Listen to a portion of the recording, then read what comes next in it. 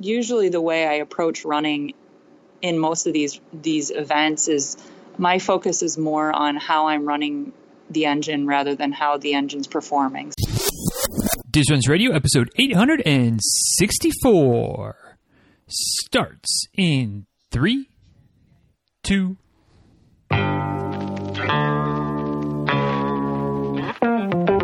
Welcome back to Diz Runs Radio, where I talk with runners from all corners of the running world about running, life, and everything in between. I'm your host, Denny Cray, and it's just about time to head out the door for an easy run and a great conversation. So if you're ready, then I'm ready. Let's get started.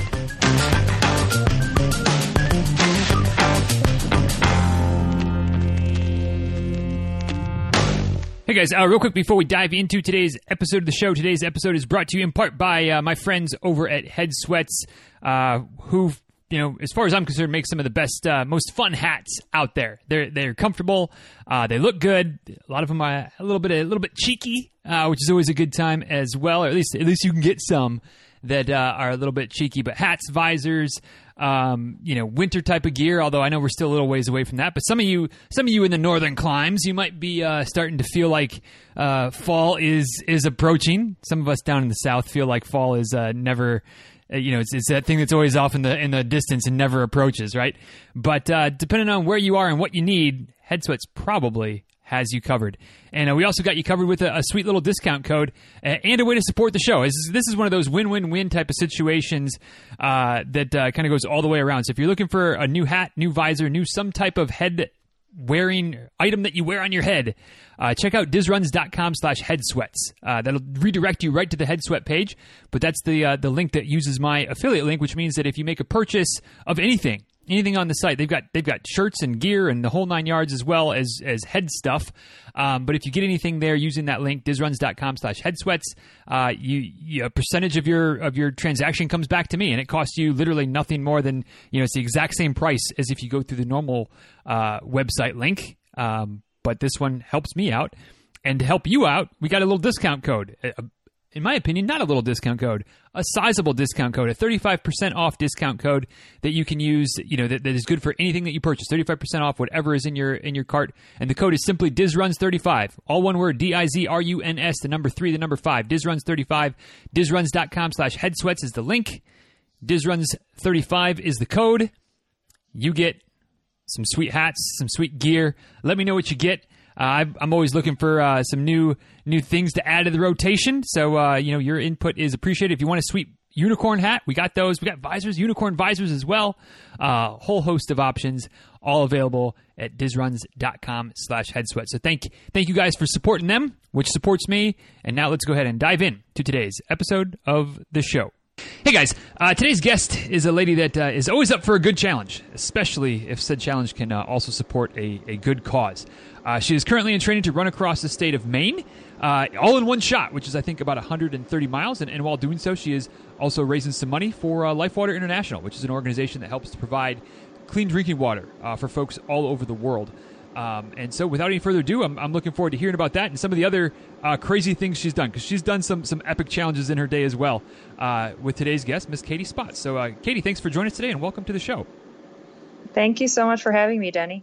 Yeah, looking forward to it. And guys, if you want to find out more about what Katie's got going on, maybe if we touch the surface of a few of the things she's done in the past, you want to find out more about those, or certainly if you want to help support the cause, KatieSpotts.com is the website. That's Katie, Katie. You probably didn't need me to spell that one for you, but Spotts is SPOTZ, KatieSpotts.com. On Facebook, the kind of connection spot there is Facebook.com/Hello Katie Spotts, all one word, but again, SPOTZ.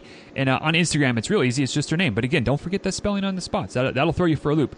At Katie Spotts, SPOTZ. Once again, now that that's totally in your head, if it somehow escapes and you need to get a little refresher on where you need to go to connect with Katie, if you just point your browser back to the show notes for today's episode, we'll have everything linked up there, photos, the whole nine, dizruns.com/864.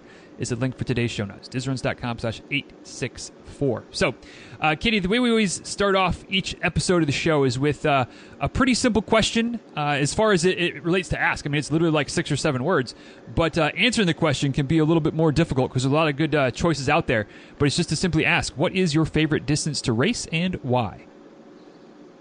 Yeah, I would love to say that is a simple answer, but for me, it's all about my mood, what I feel like doing. And that's kind of one of the joys of running, is that you can feel like doing a 5K and really putting it all out there, or you can do the marathon distance. And for me, I think at the core, it's always been endurance. So I've always been very gravitated towards any event where you get to question, is this possible? Let's find out. So 100 miles is definitely a distance that I feel like meets that need, but marathons are great too. It's a great way just to travel and see new cities and new parts of the world, and also challenge yourself. But sometimes it's just the distance I've never done yet, which is what I am actually doing right now, training to run further than I've ever run before.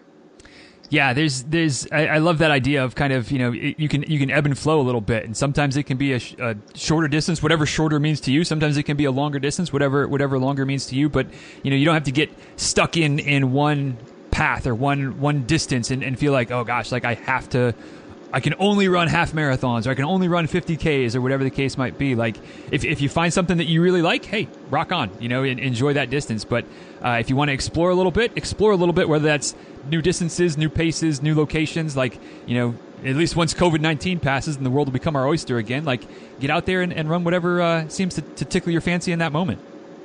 Yeah, I mean, I think there is always this like preconceived notion that longer equals harder, but like, I've found that I'm more sore after doing a marathon, just a marathon, than I am from doing an Ironman, which is a marathon plus biking plus swimming. Right. So I point that out just to say that I would never call a marathon easy, but you can take a long run very easy, and then you could do a 10K where you're explosive and you're using and putting everything out there. So I think it's great that running can mean so many things, and running could be used in so many ways, whether it's more casual and fun, or competitive and really pushing your limits.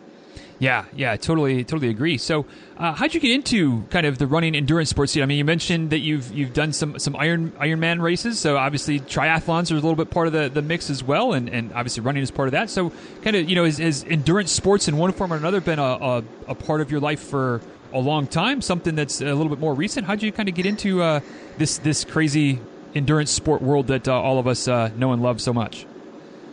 Well, it started by avoiding it.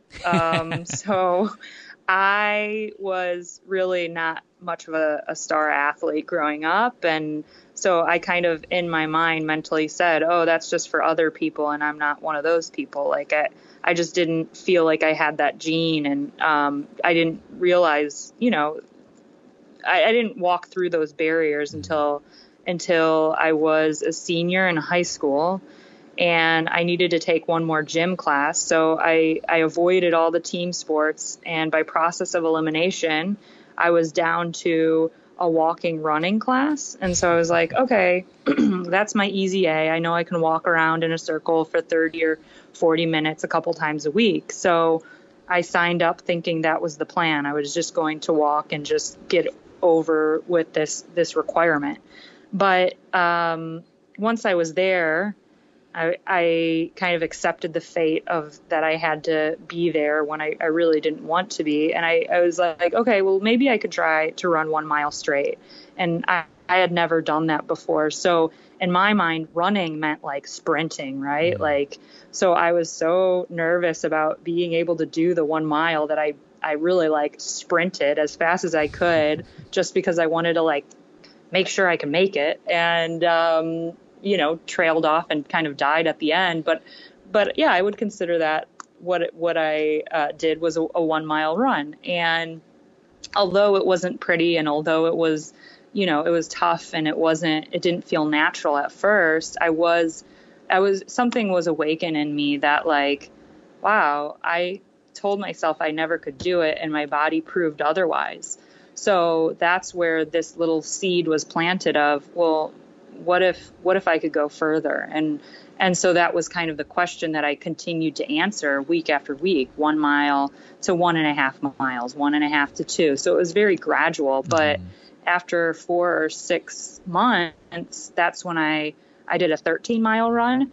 And that's where that feeling of, wow, if I could do that, maybe, just maybe, the marathon is achievable, is possible, isn't so crazy and out of reach. So I didn't know anyone who had done a marathon. I thought it was like, oh yeah, the Kenyans do it, or it's not for like, it's not regular for me. Person, it can't right? Be for me, right? Yeah. So I've done a lot of challenges, but I feel like that first marathon really put me up against a lot of those initial fears and concerns and questions, but those were answered in time, and those were answered so clearly when I showed up on the race day and saw people that I felt like I could identify with, and then people that were 80 years old running marathons. And so it really helped me see how capable our bodies are, and how this is something that is accessible to all of us. So that is where my love of endurance was born, really. Did you, in those early days, and maybe it's hard to put yourself back that far, since it's not that it's that far, but since you've done so much since then, is it like, did you realize or when did you start to realize that that you really, had, for lack of a better way of saying it, you had a bit of a gift, or a bit of a talent to do this? Because, a lot of folks that dip their toes into running at some point or another, it's like, a mile becomes 2 eventually, but maybe you're like, you know what, 5K is enough for a while. And then maybe eventually down the road. And it sounds like your progression was pretty, pretty steady for a while of just kind of continuing to inch up and inch up and inch up. Did you realize that you had, some real legitimate talent for running long distances, or am I missing something in the translation of that story? I mean, going from like my first marathon was probably like 5 hours to now, over the course of years, like being able to Boston qualify, and shaving off nearly like 2 hours on my marathon time. So I wouldn't consider that early days, there wasn't that immediate, like, wow, I can fly. Right. So I think more it was just, it was filling some need of curiosity. And I would say that curiosity is something that is a common theme in my life before running, just as a kid, and just wanting to know, and running answers those questions. So I think my focus was more the curiosity of our own human body and our own potential, that running 3 miles to me for the first time was probably the same feeling that people have completing a marathon. Every benchmark was like a new high. And then there's endorphins, like, right. You can't ignore that we get a lot of endorphins off of running. And so I'm a big fan of those. So. Well, kudos to you, because I think I fought the endorphins for a long time before I gave in and decided that maybe this is kind of something that I enjoy doing, and it's not just something I feel like I have to do to try to keep the weight in check, or to do something form of exercise once in a while. So I guess what I'm trying to say is I wish that I had the same perspective, I guess, that you had, moving up through the distances and continuing to push yourself. And I'm curious, then, is that kind of how you got into doing some multi-sport events, as far as just like, hey, not that the running was, I don't want to say easy, but like, all right, I can handle running, I can handle a marathon. Let me try pushing some different, pushing myself in some different ways as well. And you dip your toes into triathlon?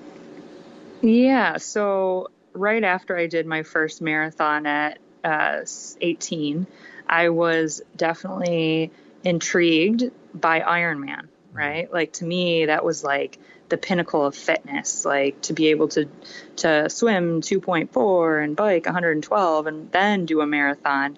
That seemed so I couldn't wrap my head around it. It just seemed so big and so exciting and daunting at the same time. So that after the marathon, I was definitely like hungry for more challenge and adventure. And so I knew that, okay, so if I really want to do this Ironman, I gotta bike and swim and gain the confidence that the marathon gave me in running.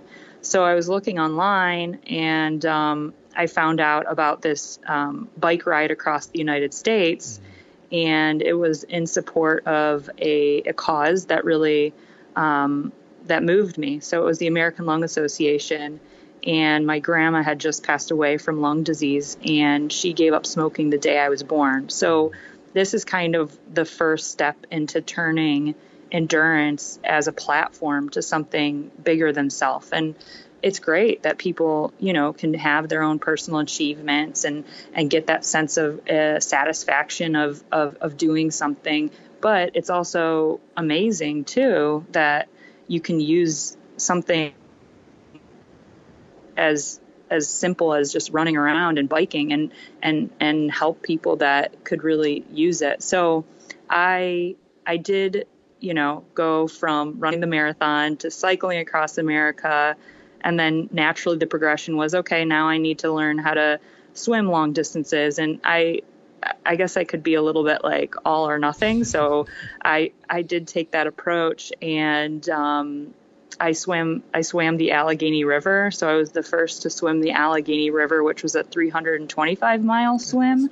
And it was after a few other adventures that I eventually came back to that original goal of doing the Ironman. I just got a little distracted by all these other cool adventures and opportunities to explore nature and explore our bodies, really. I'm sitting here kind of in mixed parts awe and mixed parts like this lady's crazy, because it's like, to me, like I can not that I'm in no way, shape, or form claiming that I could go out there today and do this, but like I can wrap my head around the idea of riding a bike for 112, 114 miles, whatever it is for the Ironman. Like I can wrap my head around doing that. I can sort of wrap my head around coming off of the bike and then running a marathon. I don't know that I would want to, but like I can see that as the realm of possibility. But the idea of swimming 2 miles, 2.4 miles, like as I've said before, when I talk to other folks that have dabbled in or even some that specialize in triathlons and specifically Ironman races, I'm just like, no, like that's a long freaking way to swim. And then to hear you say, well, I kind of dipped my toes, my figurative toes, although maybe your literal toes as well, into the Allegheny River and swam for 320-something miles before I, decided that I was going to swim 2.4 miles for the Ironman. It's like, I feel like you kind of got things backwards. Like maybe you should have started off with swimming just a couple miles and then get yourself into the river. But wow, I mean, just what a couple of ways to really push yourself. And then I go back to the running side of things. I was running to put words in your mouth. I was running a marathon, like, all right, well, let me try an Ironman. But first I need to be prepared for cycling. So I'm not just going to do a 114-mile ride. I'm going to do 3,000 plus miles across the country. And then I need to prepare for the swimming. I'm not going to just do a couple mile swim. I'm going to swim 300 and something miles over the course of a month down the river. Did you say, are we missing some crazy epic run, like you ran the length of the Nile River or something like that before you did the Ironman as well? Or was running just like, I'm good with that, but let me really push myself on the other side of things? There were a few other runs. Yeah. There was a run across the Mojave and Colorado desert. And then I was living in Australia and, just reading the bulletin boards you see at like coffee shops, and there was 100K. So I had done an ultra marathon before the Ironman as well. So, it was kind of, how you have these ideas and they're kind of like in the back of your head and you're like, oh yeah, someday. But I didn't feel like, I felt like adventure was something that, because I was in college and had summers off and kind of had a more free lifestyle, that was definitely more appealing than what it takes to do an Ironman. Like, doing adventure is signing up for a different lifestyle almost, and doing an Ironman is it's I feel like it's a lot more regimented. And when my lifestyle became a little more when it complemented it, like when I was working for a nonprofit and had a certain schedule, then that I think that was kind of the reason that those parts fit in during those times. Because it was, when I was younger, it was like, ooh, that sounds cool, let's do it. And Ironman's more like, really, a lot of people work with coaches, and I have worked with coaches, and it's I felt like it was a different challenge entirely than just adventure. There, like the Allegheny, there was no time limit, and so I did swim every day, but there wasn't the pressure of time that you have in an Ironman.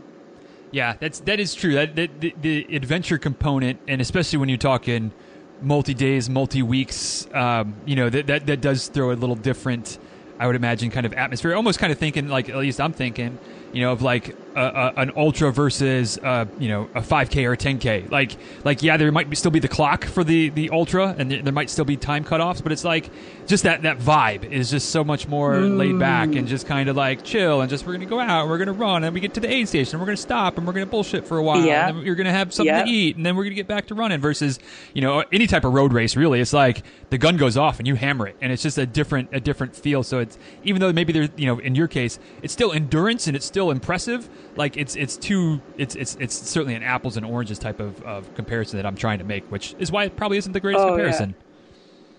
But it is like going from ultra running, even going from road running to trail running, there's a huge difference there about like the community and like just the overall vibe. And like trail running and ultra running, it's like, I don't know what my heart rate is, I'm just running. Like, and then on the road it could be different. And it's cool that exists in something. We're still all just running, but we're all doing it in our own ways.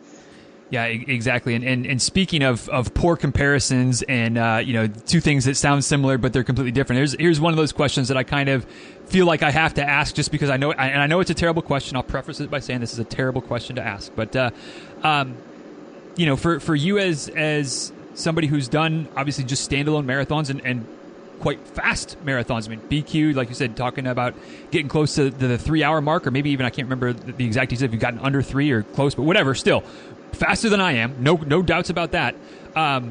Versus coming off of the bike at the end of at the 2/3 mark of the Ironman and going out and running a marathon.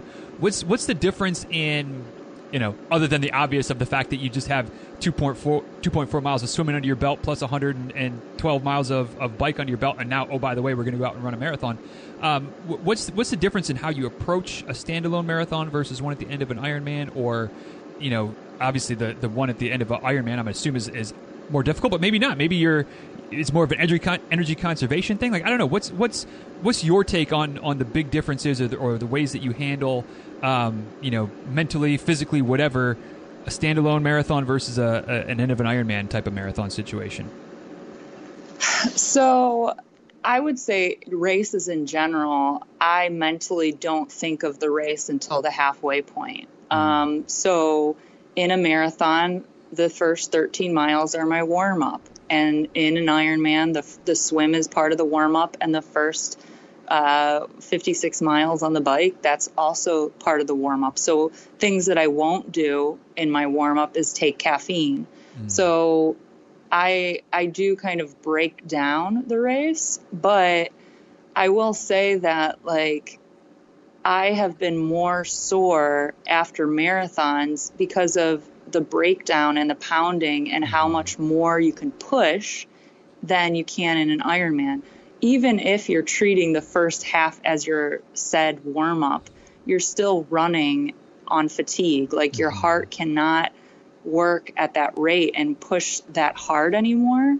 So, like, Ironman is much more about fueling. Like, if you fall behind on hydration and fueling before running a marathon, there's no way. Right. So hydration and nutrition becomes more important the longer you go.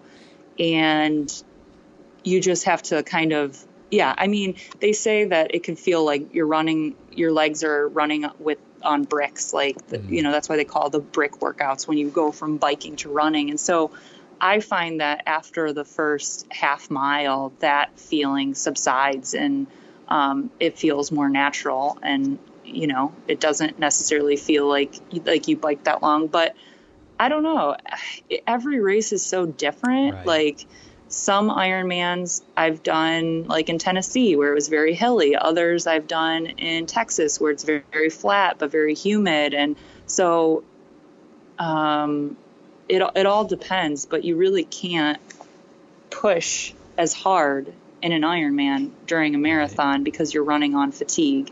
No,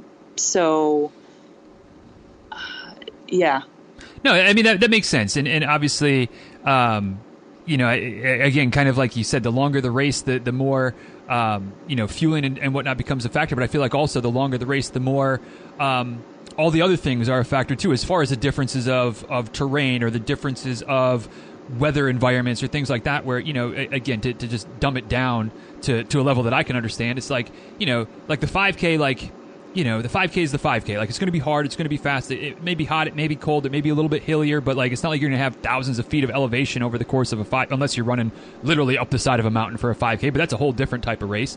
Versus you get longer in distances, you get to the half, you get to the full, those types of other factors, heat management for if it being hot and humid, or what you're wearing as far as if it's cold or whatever, become much more of a factor. And again, magnify that out to an Ironman, and it's even more of a factor of balancing all of those things. And so it makes it just completely different things, which again, like I said, it's an apples and oranges situation. Even though it's still 26.2 miles, there's a whole lot else going on to try to draw any type of real close comparison between those different types of events.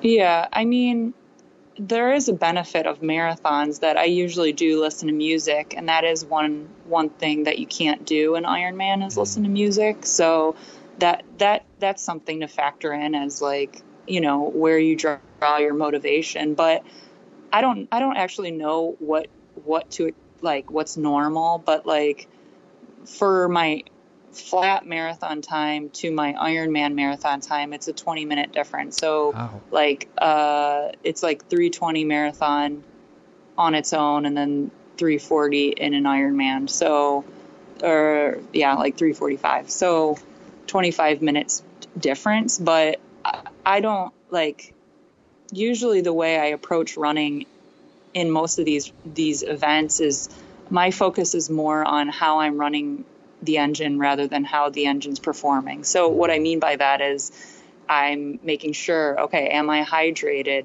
Like on the hotter races, do I have ice on the points that can really help me from overheating? If sometimes I chew gum just to help with like if it's very dry out. So is my cadence right? Am I relaxed in my shoulders? Like I'm more focused on how I'm running my engine, and I don't really think that much about the pace. But yeah, you can, but it just, for me, I find that to be more productive use of my time and my focus than, I'm not going fast, or, I need to keep this pace, because the pace is the byproduct of what you're doing to run your engine and what you're doing to make that pace possible. So I guess there's like a difference between product goals and process goals. Like, instead of saying I want to run this fast, you're saying I want to train 3 times a week in this zone. You know what I mean? Like that made it more like less about what the result is and more about putting your best effort and knowing that's all you can really do. Yeah, I think that's an interesting thing that I've had those types of thoughts sporadically, but maybe I need to focus on that more on a consistent basis, because it's you can call it what you want. It's inputs versus outputs, right? And if you focus on just the outputs, there can be some type of fluky thing that affects positively or negatively the outcome, and then you're happy, you're sad, whatever. But if you focus on the inputs, if you focus on doing the work, showing up, focusing on your, like you said, the things you control, your cadence, your posture, chewing gum, whatever, to try to keep you in the right, that you're focusing on taking care of the engine and trusting that the engine is going to do what you want it to do, that's more of a way, I think, in all areas of life, to make sure that, the results tend to more often than not be kind of, at least in the ballpark of what you're looking for, versus, if you're only focused on the results and you don't know how you get there, that's kind of hard to continually reproduce that process. I think that's a something that's definitely worth probably all of us, certainly for myself, thinking about it a little bit more and focusing on it a little bit more. So thank you for sharing that, Kate. I really appreciate it. I say that, but I just did a 61-mile run across New Hampshire a couple weekends ago, and it was 10 or 11 hours. And of course, my watch and my phone died before I do, and I have my power adapters and everything like that, but I didn't have it for that run. And so I'm 3 miles away from finishing, and my watch is telling me less than 10%. So I'm like, I don't care. I want it to count. I'm running as fast as I can. And I made it. But that would have made me so annoyed. I was thinking about whether I should Uber back to my car, charge it, and then Uber back. And it was just I must make this count. Oh man! Well, glad that it wasn't too much farther of a race for you. If it would have been 70 miles, you might have been in trouble. Yeah. But hey, it worked watches, out. Yep, it worked out. Yep, it did. So shifting gears a little bit, back to something you mentioned, not so much in passing, but kind of we got back as per usual. I took the wrong tangent, so now switching back to the right, or at least to a different line of thought. You mentioned when you did that cycling trip across the country, when you were kind of dipping your toes into cycling and training for the potential of doing an Ironman in the future, that was kind of doing something for a charity and kind of using endurance to help raise some money for other organizations, and as I mentioned in the intro, that's something that you continue to do. So I'm going to assume that was a good enough experience that you wanted to continue to give back, or had the seeds of charity and supporting others, were those planted long before the bike ride, or is that really where kind of that charity component of just life in general, but certainly of your endurance life, really got started? So in high school, there was a requirement for community service, and that's kind of where I started to see the needs of the community, and really enjoyed the experiences I had in service. So at the time, the Bike Ride Across America was over a decade. So it was not an idea that was as mainstream as it is today, that every race now, it's there's usually a tie to a charitable component. But so for me, it was just really okay, so how is me biking going to raise the money? I don't get it. How does that do that? And so once I was more aware that, you can actually raise quite a bit of money if you, speak at Rotary clubs, or do sponsor a mile, or have different companies that also care about the same cause. And so once my eyes were open to that was always in the back of my mind. Okay, so, I know I want to do this, but how can it be used in a way that's actually going to help someone else other than myself? So that I did the big ride for the American Lung Association, but while I was in Australia, living there, they had a drought that was affecting their daily life, when they could water their grass and when they could wash their cars. And I was studying environmental science, and I remember one of my professors mentioning that the wars of the future will be on water. And I was like, what are you talking about? I'm from Ohio. That's the stuff we waste. We have water parks and golf courses that their sprinklers never go off. You could go to any restaurant and they'll give you tons of, you don't even need to ask for water. It's already waiting for you. It was so abundant that I couldn't imagine a life without water. So I did kind of go down the rabbit hole and found out about the need. At the time, it was 1 in 6. Right now, it's about 1 in 8. And I've never heard anyone argue against needing clean water. It's so basic, fundamental human right and need that as soon as I found out about the issue, I knew I wanted to do something. And through adventure, to date, over $400,000 has been raised, and 10,000 people have gotten clean water. So it's amazing to see how this takes shape, and how others also believe in that cause in the world that we can create. Just because, I mean, a $60 donation helps one person get clean water for life. And if you think back to the last $60 you spent, it's like, well, I definitely didn't do that with it. But right. like, I love seeing what an impact not a huge amount of money can make. And the charity that I've partnered with for Run for Water, my upcoming adventure, they've been around for 40 years, and they have a proven track record of helping over 2.5 million people. So I definitely am excited to support a charity that is really doing good work. And so far the Run for Water has raised about $13,000, and it will help a water project in Tanzania.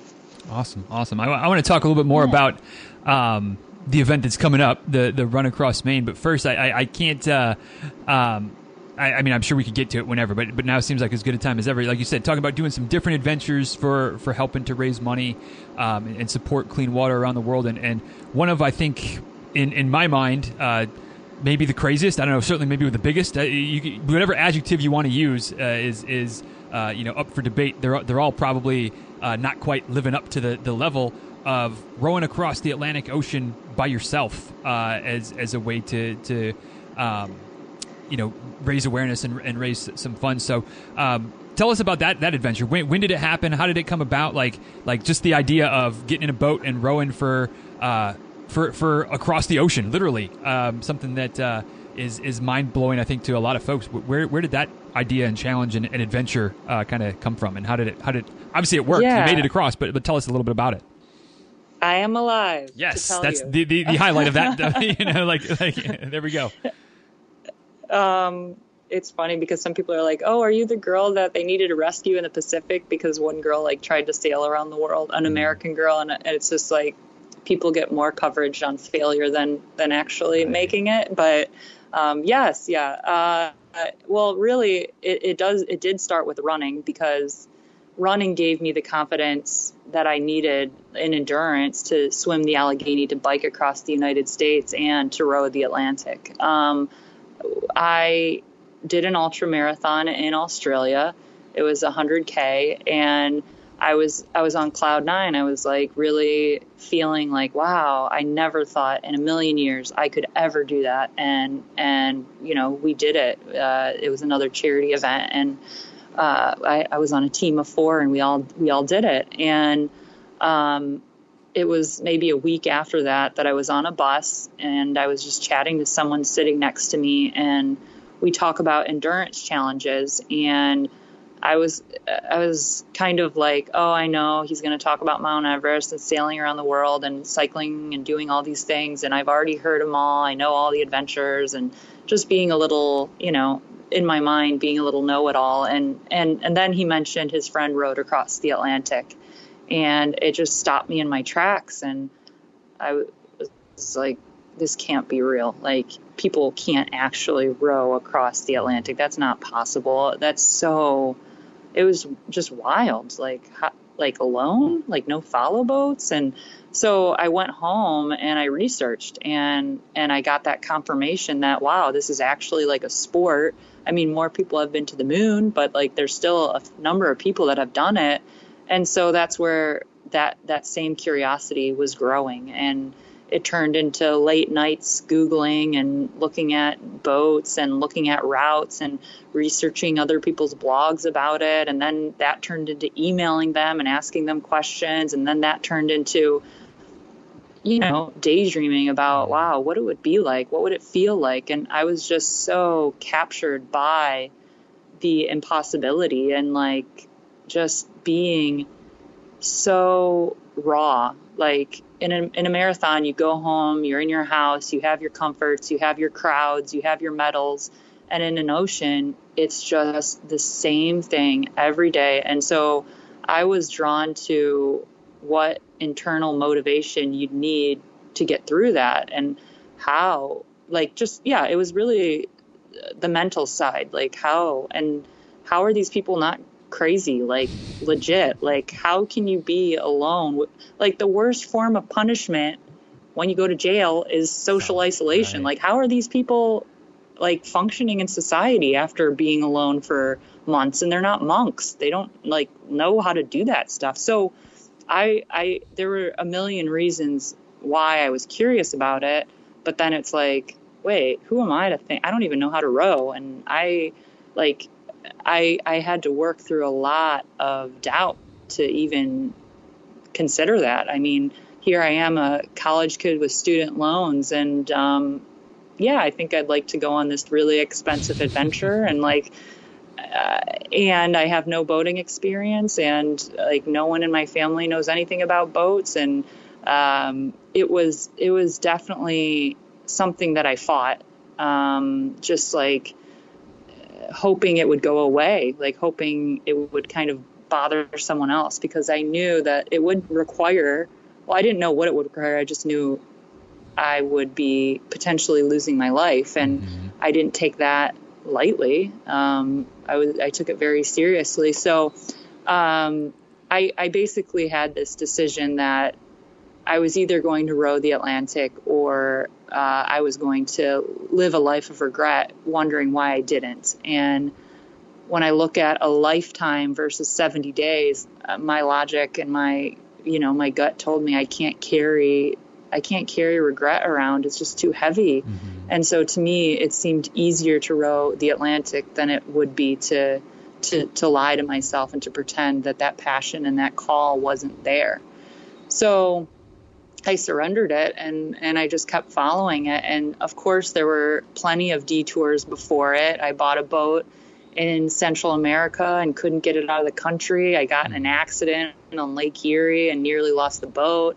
And people were asking me, what makes you think you could row the ocean if you can't row the Atlantic? And so there were definitely mishaps before it and lots of lessons learned, but they armed me for the Atlantic. And so I was alone at sea for 70 days, rowing from West Africa to South America. It was 3,000 miles, and it took about 1 million oar strokes. Yeah. And on my boat, I had 2 sets of oars. I had 4 iPods. I had like 300 chocolate bars, and it was, and 30-foot waves, sharks, dolphins, all sorts of fun, nature, like just seeing sea turtles and glowing plankton. And at the end of it, it had broken the world record for the youngest person to row an ocean solo, and that particular adventure raised over $150,000 for the water projects. That's awesome. Were there any? I mean, I'm sure there had to be, but mishaps or things where things were really starting to go sideways, or was it, pardon the terrible boating pun, was it pretty much smooth sailing from Africa to South America?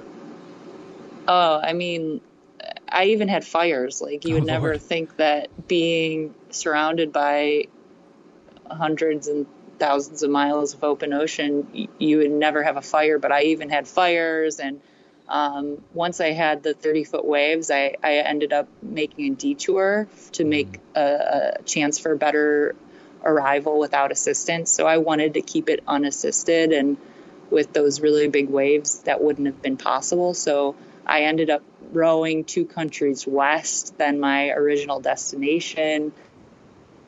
I potentially ran across pirates because they did not have a radar, and so they were out there illegally.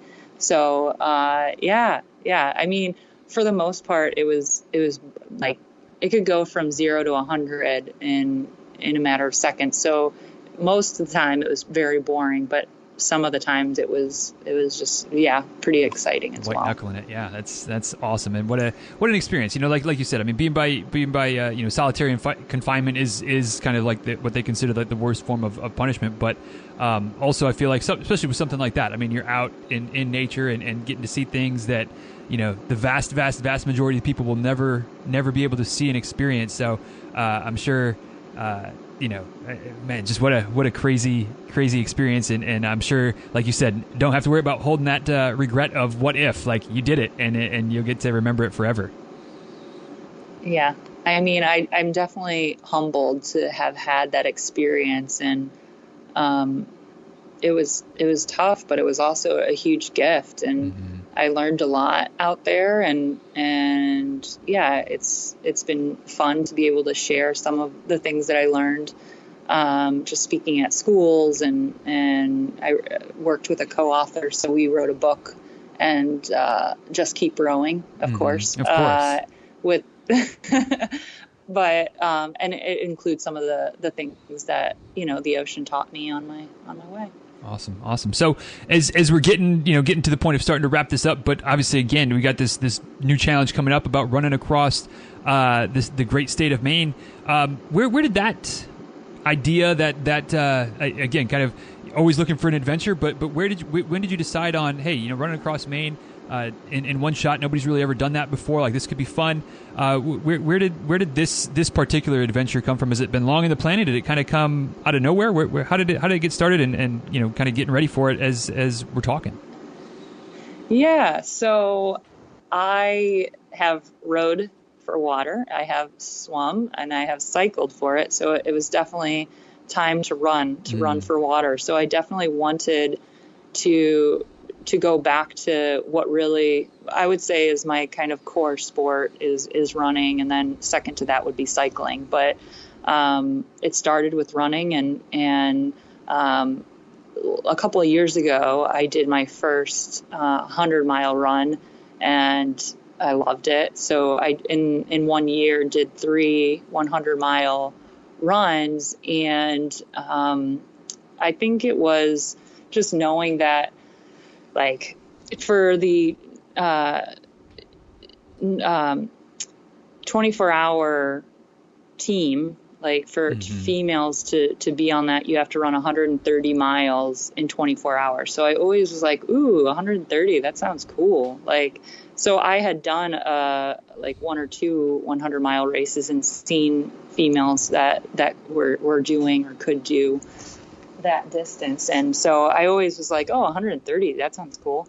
And so I'm stationed here in Maine for the Coast Guard, and I love being able to run as a way to explore. Like, instead of running in circles, sometimes I'll like, find these destinations and run from point to point, and instead of just running on loops or laps, and especially if you're going over a marathon, at a certain point you really need to get out and explore. So it's one, a way to raise money for clean water, and two, just a way to continue to explore possibilities within my own endurance and running, and seeing a new state that's my new home.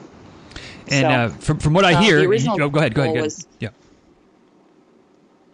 original goal was 10,000, raising 10,000 for water projects, and it was actually met like a month ago. Awesome. So there's still a lot of people that need water. So it's been doubled to 20,000, and so it's been great to, even though there's a lot going on in the world right now, people have been showing that support, and with the water projects, they do sanitation and hygiene education. So they're doing hand washing, and that's a part of the overall project.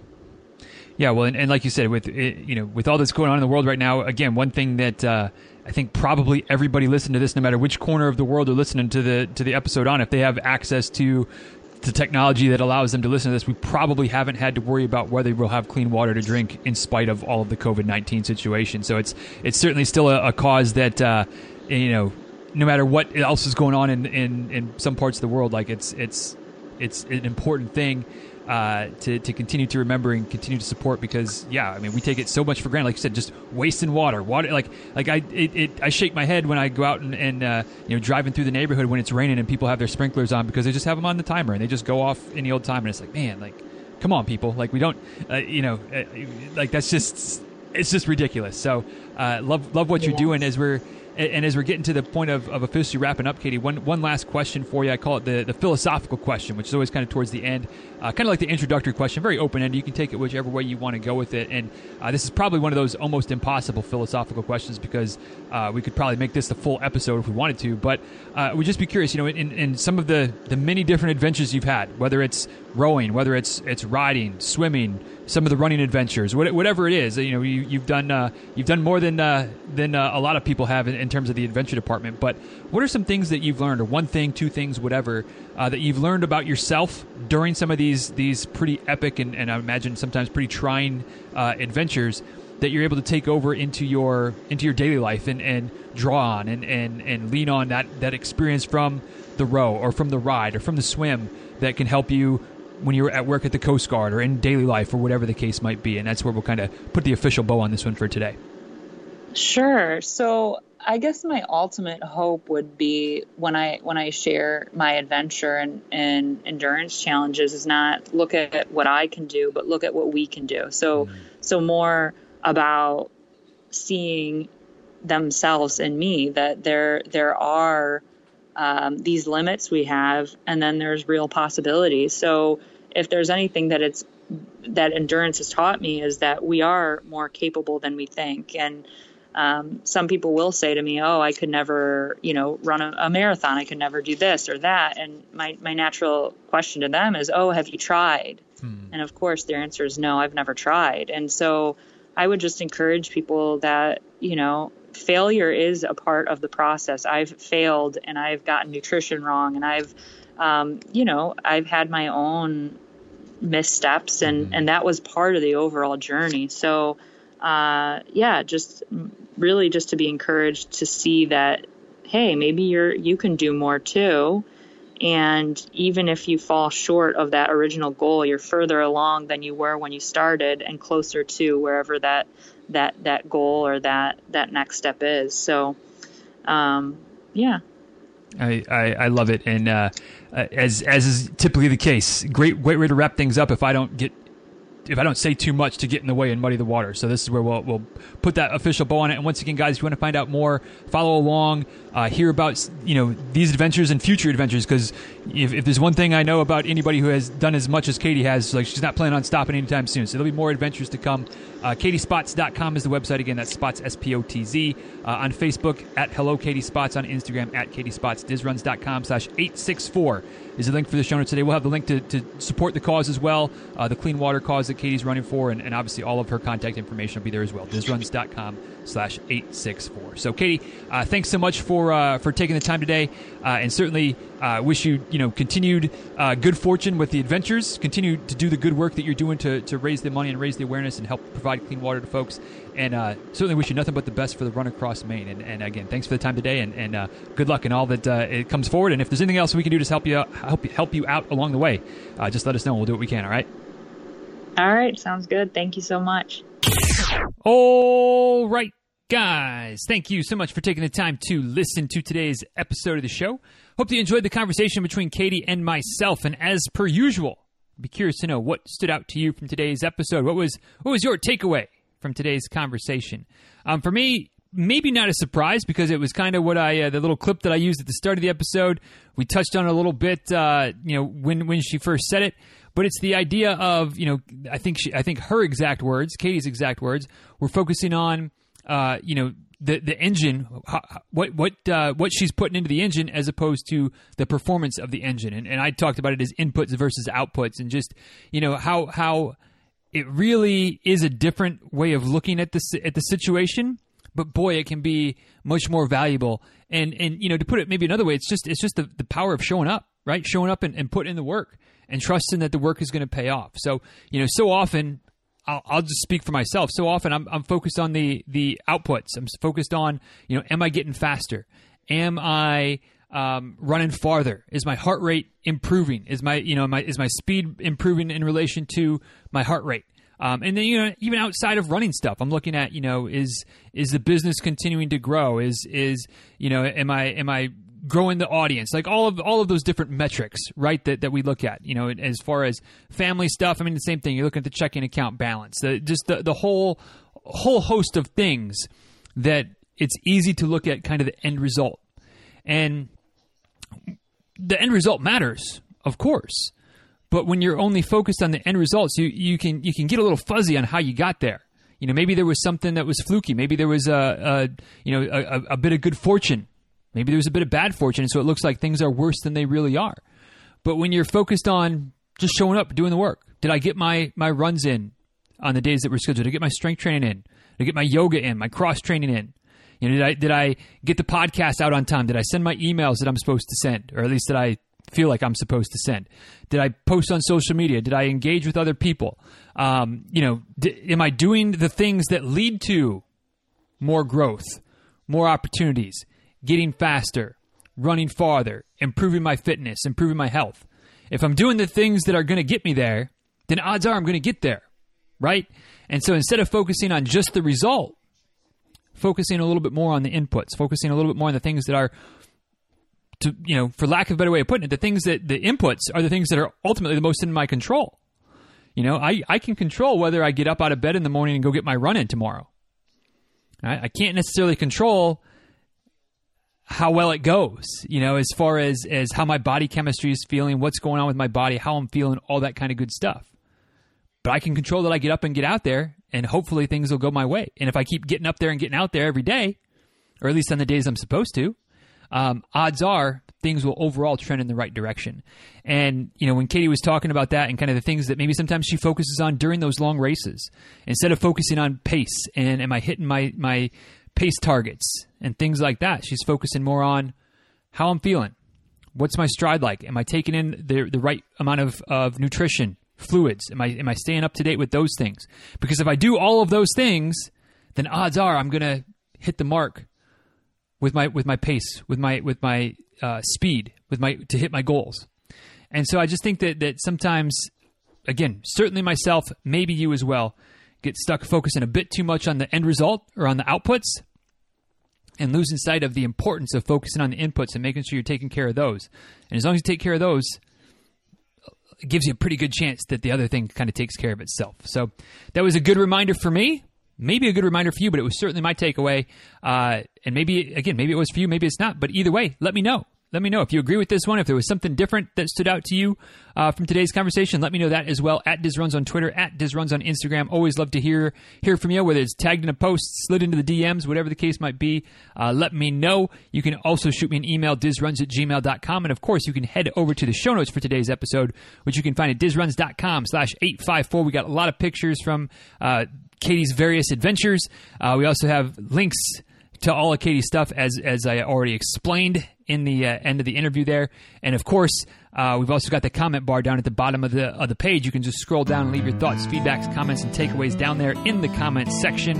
And that can always start a little conversation as well. So that is it for this one. But before we officially pull the plug one more time, a little plug for the folks at Head Sweats. And again, great way to get yourself some new gear and also support the show at the same time is to use the link, dizruns.com/headsweats, which should be available in a variety of places on tap in the mobile app. Obviously, you can type it in as well, but that should be there in some way, shape, or form. dizruns.com/headsweats, and then whatever goodies you decide to put in your inbox, make sure you use the code DizRuns35, all one word there, DizRuns35. Save yourself 35% on whatever you get. Support the show at the same time. Win, win, win. Everybody wins. That's what we're looking for around here. So thank you guys for supporting yourself, supporting your hat game, your headwear game, while supporting Head Sweats, while supporting me, all at the same time as well. So with that, we'll go ahead and officially wrap this one up now. Y'all, thank you for listening. As always, if you enjoyed this episode, hit that share button. Tell somebody else about the show. That is always, always, always appreciated. Until next time, y'all, please be well. Take good care. Thanks again for listening, and we'll talk soon, all right? See you guys.